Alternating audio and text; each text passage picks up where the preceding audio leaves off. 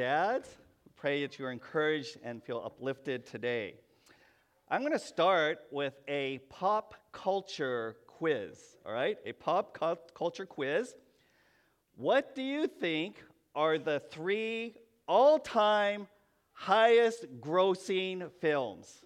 Okay, the 3 all-time highest grossing films. What do you think number 1 is? You can share with your neighbor. What do you think the number 1, the top highest grossing film of all times? This is not inflation adjusted, right? This is just purely money.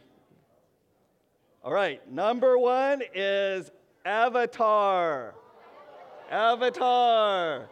It grossed worldwide $2.85 billion with a B dollars. Okay, number 2. What do you think number 2 is? Number 2 is Avengers Endgame. Avengers Endgame grossed 2.8. Very close. I think at one time actually they surpassed Avatar, but I'm thinking because Avatar, right, they're coming out with a sequel. So anyway, they're right now number 2 at 2.8 billion. And what do you think the 3rd highest grossing film of all time is?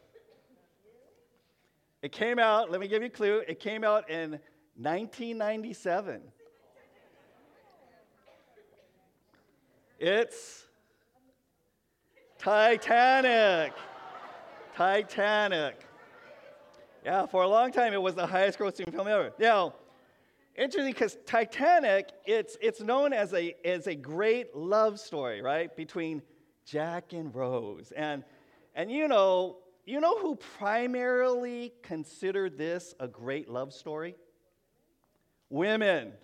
Women primarily, because Rose and Jack fall in love with each other, and he's the rough, kind of gruff rogue, right, from a different lower social class, and they meet on the ship, and they fall in love, and they have that classic scene where they're on the front of the Titanic, and their arms out wide, and he's passionate, and he helps set her free, and they fall in love, and he gives his life for her.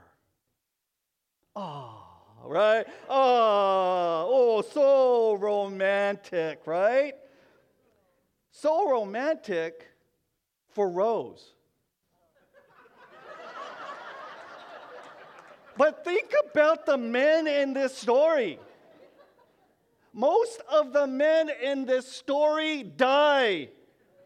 Right? You have the men, right? You have the men jumping overboard into the freezing water. Right? You have the scenes where the ship's getting tilted down and the men are tumbling down the deck of the ship. And then you always have to have this scene when there's a ship going down. Right? The ship's like up, and there's the one dude, he's hanging onto the rail for his life, right? And the ship breaks in two, and he's losing, and he loses his grip, and he bangs and slams into the propeller, and he goes flying off into the ocean, right? For men, this film was like a tragedy.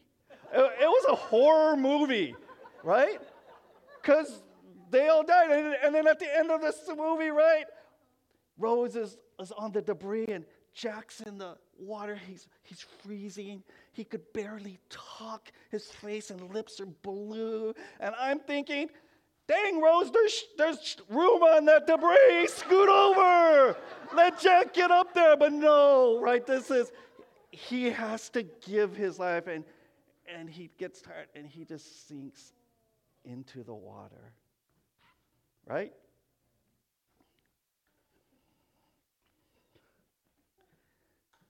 That gives you a clue that men and women are different. Right? And men and women have different roles. Right? What is, in that situation, when there's this disaster happening and lives are at stake, what are the men supposed to do? Who gets in the lifeboats? Women and children. The women and children get into the lifeboat. The guys are supposed to go down with the ship and give their lives for the women and children. Men, God has made you and I unique. We have a separate role, calling from God as men. We are to protect. We are to serve. We are to sacrifice. And that's part of the role of men. That's God's calling on us men. Men and women are equal, but they're not the same. We are equal, but not the same. We are both together meant to reflect the glory, a goodness of God together. You know, King David, probably one of the greatest figures of the Old Testament, a man after God's heart. King David was on his deathbed, and he calls his son Solomon to his side, and he wants to give Solomon his final words before he dies. What do you think Solomon said, or what do you think David said to Solomon? What would you have said in that situation? Well, in 1 Kings 2:2, this is how King David starts his words to his son Solomon, who would be king. He says this, I am going where everyone on earth must someday go. He's going to his death. And then look at this. This is what he says to Solomon right off the bat. Take courage and be a man. The opening words of King Solomon to his son, to King David, to his son Solomon, on his deathbed, opening words to Solomon is, Solomon, be a man. You be a man. Today is Father's Day. And men, God has created you and called you and given you a specific identity, role, and calling. And he wants you and I to step into that. Fully step into and take steps towards being a man, being men of God. Unfortunately, in today's society, men and dads are getting a bad rap. The idea of being a man who embraces biblical, traditional values is under attack. It is under attack. Men are often portrayed as buffoons, absentee, toxic people, right? You just think of all of the TV shows, the sitcoms. How are the dads portrayed in those stories? How are the men portrayed? I heard a story of someone landing in, I can't remember what airport, and he was flying into an airport, and they saw this ad, and it had these dads, and they were all dressed in tutus. And we hear that, and we see that in today's society. This is a quote by the American Psychological Association. Okay, the American Psychological Association. Traditional masculinity is psychologically harmful. Traditional masculinity is psychologically harmful. These are some headlines from recent years. Look up here. Conservative speaker says men are not women. This conservative speaker, he said men are not women. And then he is attacked, sprayed with chemicals for saying that. Traditional masculinity, headline, traditional masculinity can hurt boys, says new American Psychological Association guidelines. This Father's Day, men are experiencing a crisis of masculinity. The solution? More feminism. Toxic masculinity in boys is fueling an epidemic of loneliness. Another one, it's time for drag kings to detoxify masculinity on TV. Raise boys as feminists to change culture of sexism, says Justin Trudeau. There's hundreds and hundreds of more headlines these days. And it is an assault, it is an attack on traditional biblical idea of masculinity. We need godly men to rise up and stand up because we are in a cultural, spiritual war. We are in a cultural, spiritual war. And it's a fight, and it's intense. I just read this book. It's called Take It Back, Reclaiming Biblical Masculinity, the Heart and Strength of Being a Man. And it's by this Dr. Tim Clinton. I just want to read an excerpt from this book. It's a really good book. He says, godly men are fighting not only a culture that's against their masculinity and manhood, but also the temptations and spiritual tensions of this world set on bringing them down. Toss into the mix stress, fatigue, financial expectations to perform, pressures to be unethical, time demands, and loneliness, not to mention pornographic images pounding them relentlessly from a myriad of sources. These are only some of the issues that godly men wrestle with on a regular basis. You know, lately I've been feeling very tired at times, just very exhausted, very tired. And so I was reflecting on it, and I thought, I know one thing is probably just the whole thing. Everyone's just tired from the whole pandemic, right? The whole pandemic, the whole lockdown, the whole tension with all that, concerns. And then I thought, well, yeah, that's probably part, but I did turn 60 last year, so I think I'm just getting older. When you get older, the thing is you just feel less energy. You just have less energy, I have this theory I'll throw this out, I have this theory about flies, flies, flies when they're young, they're just, they're hard to catch, right? And they experience so much in a day because they're just flying around so fast. And then there's those flies that are like, and time seems like it goes so slow because you experience so much less in a day because you're just flying around. So sometimes I feel like that fly.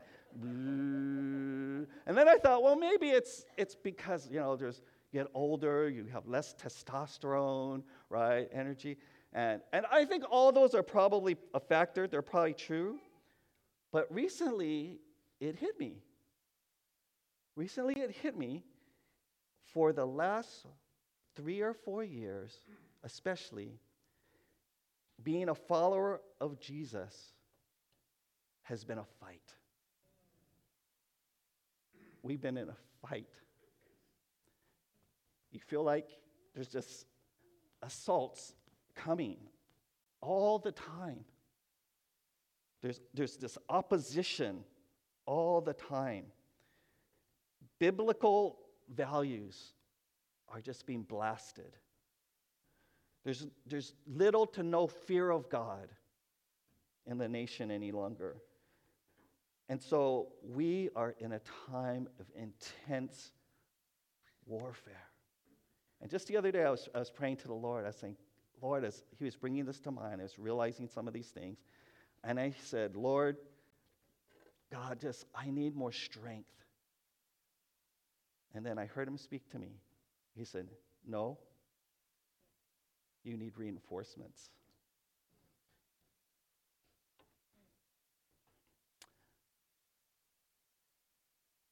Men, for the sake of ourselves, our families, our kids, our church, our values, our society, we need to rise up together.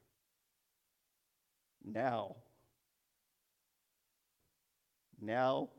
is the time. More than any other time in my lifetime that I've seen, the call is now. So how do we rise up? What do we do? How do we embrace biblical masculinity? Well, I think the main thing is we need to step into what the Bible calls headship. We need to step into headship. Here are some verses. Ephesians 5:23. For a husband is the head of his wife, as Christ is head of the church. He is the Savior of his body, the church. 1 Corinthians 11:3. But there is one thing I want you to know. The head of every man is Christ. The head of a woman is a man. And the head of Christ is God. Headship in the Bible refers to authority.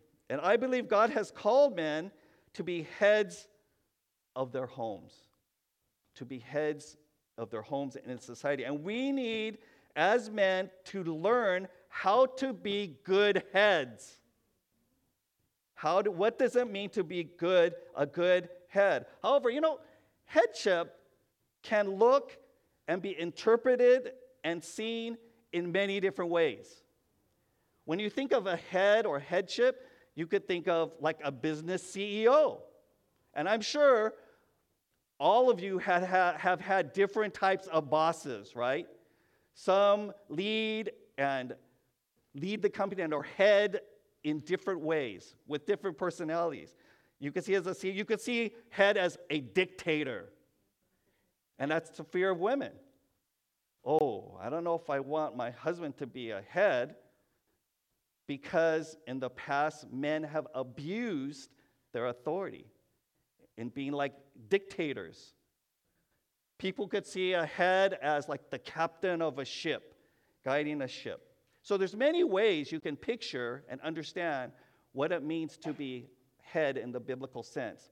Personally, I think there's one image that best captures the idea of what it means to be biblically the head of your household. And I think it's the idea of being a gardener. A gardener. Think about a gardener. What does a gardener do?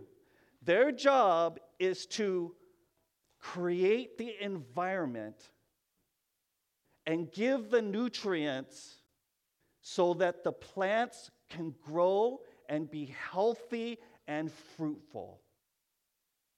That's the job of a gardener, right? Create the environment, give the plants what they need so that they can be healthy, strong, vibrant, fruitful, to be all that God created them to be. Now, why do I think this image is the best? Look at this, Ephesians 5. This is after, the Ephesians 5:23 I read about the husband is head of the wife as Christ is head of the church. A few verses later, Paul addresses what that looks like. And this is what Paul says, Ephesians 5:25-27. For husbands, this means love your wives just as Christ loved the church. He gave up his life for her to make her holy and clean, washed by the cleansing of God's word. He did this to present her to himself as a glorious church without spot or wrinkle or any other blemish. Instead, she will be holy and without fault. Here is the biblical, I believe, definition picture of headship. It's sacrificially loving his wife so that she could be all that God created and called her to be. Headship means servant leadership like Jesus. That's what it means. And God is saying to us men, now. Not tomorrow, not next year, not like, oh yeah, I think I'll do that, or that's a good idea. Now. Can't wait. This is the critical hour. Must learn how to be good heads and to step into those roles. This is a quote I was just really struck by Elizabeth Elliot. Her husband was Jim Elliot, right? Jungle missionary. He died trying to reach out to this tribe. This is Elizabeth Elliot, amazing person. This is her quote. Stand true to your calling to be a man. Real women will always be relieved and grateful when men are willing to be men.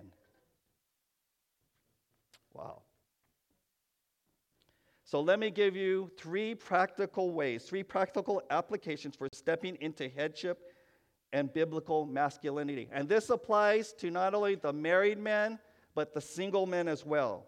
Because single men, you still need to step into your role as a man and as in headship, because there is people around you, there are kids around you, there are single women around you that need someone that will help to look after them. First thing is this. First things first. Establish Christ as your head. That's the first thing for being a good head. You have to make Christ your head. Jesus is your head. And you need connection and direction from Jesus. Have to get this right first. Mark 12:30, and you must love the Lord your God with all your heart, with all your soul, with all your mind, and with all your strength. With everything. All in.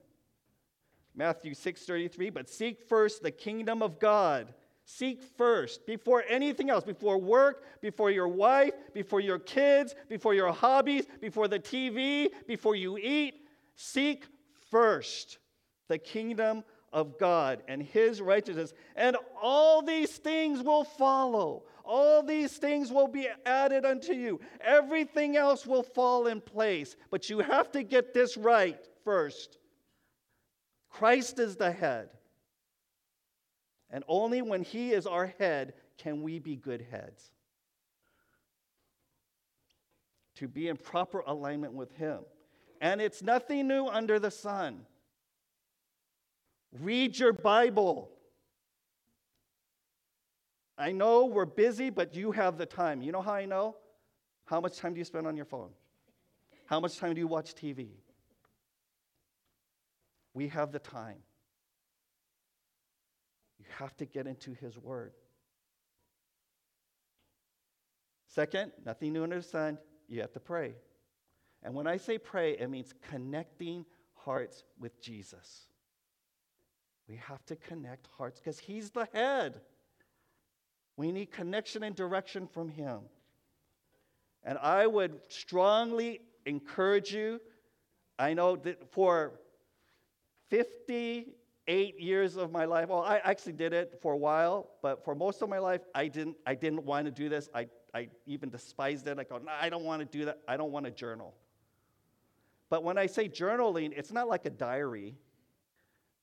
I've journaled pretty much every day of the week, the weekdays, for the last 2.5 years. It has been probably one of the best things I've ever done in my spiritual life. And my journaling is this.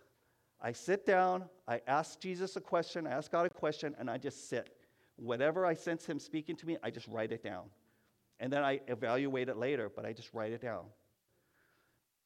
And you begin to more and more, as you keep at it. You have to keep at it. You have to work. It requires work. It requires effort. It requires discipline. You have to train yourself to do it, and the more you do it, you start hearing the Lord a little bit more, hearing the Lord a little bit more. And that has been the most significant aspect of my spiritual life the last 2.5 years, because I'm getting connection and I'm getting direction from my head. This is an incredible statistic. If a child is the first in their household to attend church, okay, you have a household, the child is the first one in that household to attend church, there's a 3.5% probability that the rest of the household will attend church.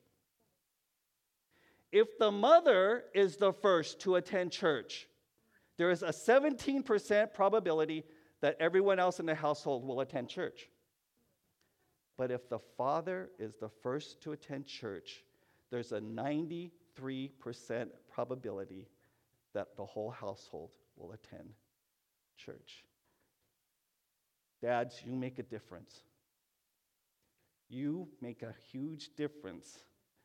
And your family and your kids need a father that will lead. And that doesn't mean you have to be the strong, leader like we think about. But it's lead by the things that you do by making Jesus your head.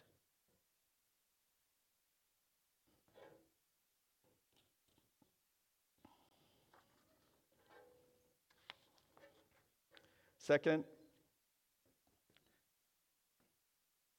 let's get ready to rumble. Michael Buffer, let's get ready to rumble. I know, guys, you've all heard that. But it's prepared to be the head. Before Paul talked about being the head and Christ being our head in 1 Corinthians, he says this, 2 verses earlier. He says this, 1 Corinthians 11:1, be imitators of me as I am of Christ. Paul's saying, I follow Christ, follow me. And you know what this says to me? How do we get ready to be a head? How do we get ready to fight for our families and our church and our society? Number one, have a mentor. You need a mentor. Paul says, follow me as I follow Christ. Who do you know that has a great family? Who do you know that models headship in a godly servant leadership way? Who do you know that is positively impacting others? Take the initiative and go up to that person and say, hey, can I meet with you? Can I talk with you? I see this in your life, and I want that too. If you don't know, ask your spouse. She'll know. She'll know you need to meet with that guy.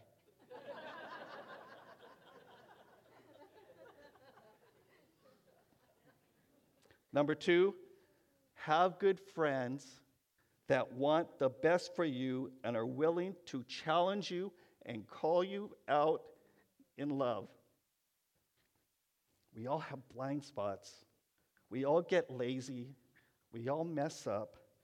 And we need friends that will push us to be our best. You guys know this because you see this in sports all the time. To be a championship team, those guys have to get in each other's face at times.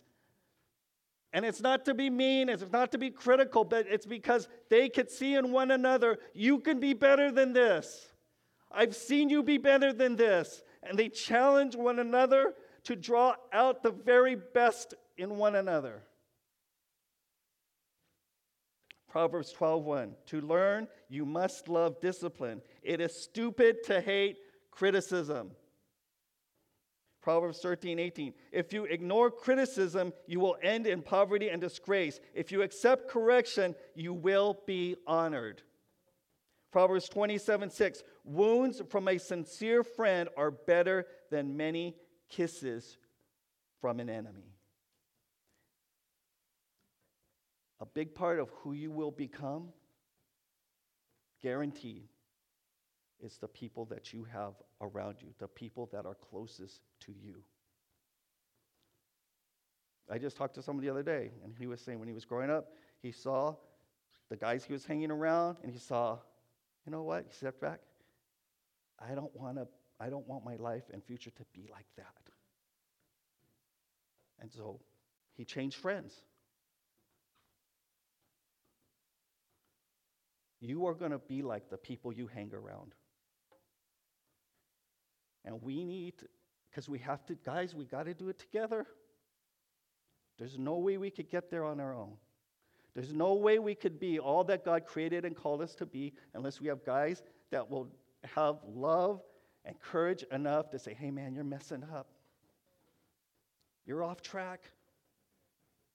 Or why are you doing this? What's going on there? And you know it's because they love you and they see something more than you could see in yourself. Third thing, homework.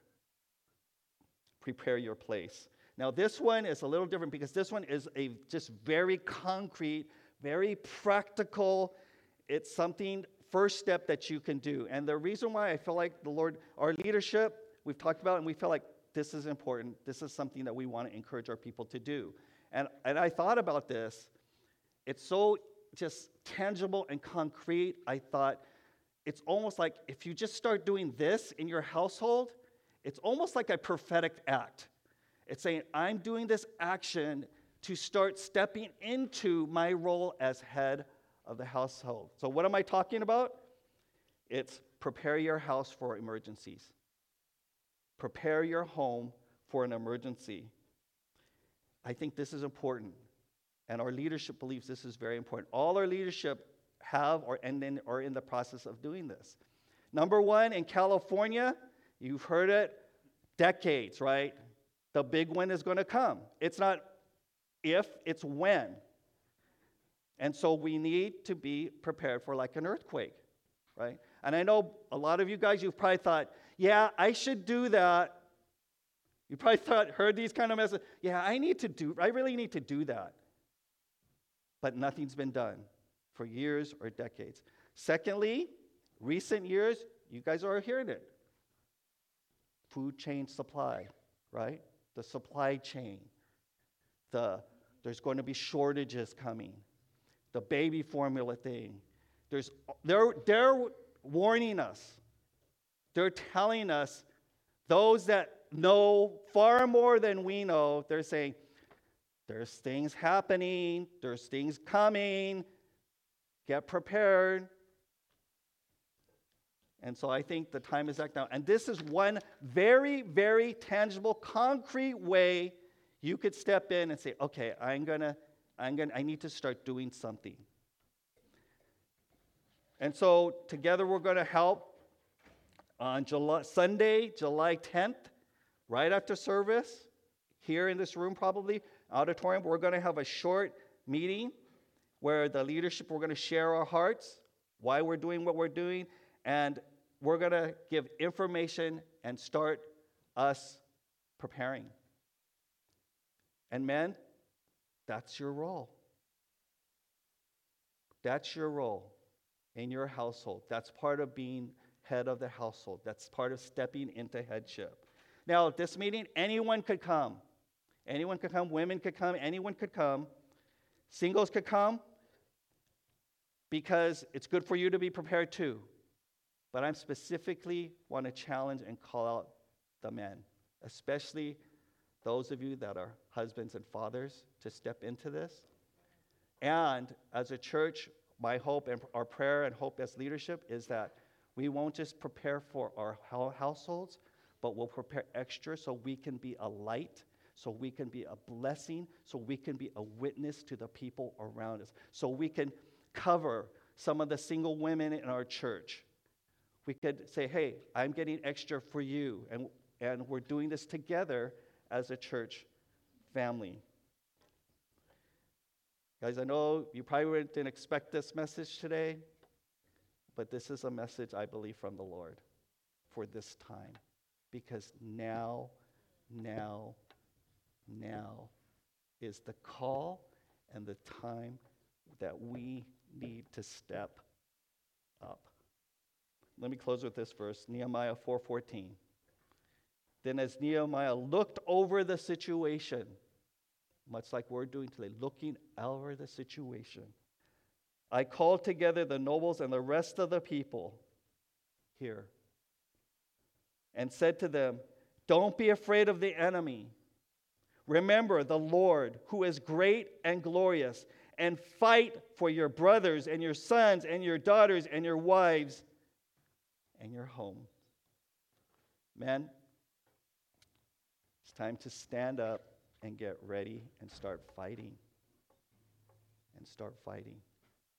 So let's do it together, because none of us can do it by ourselves. Let's close with a word of prayer.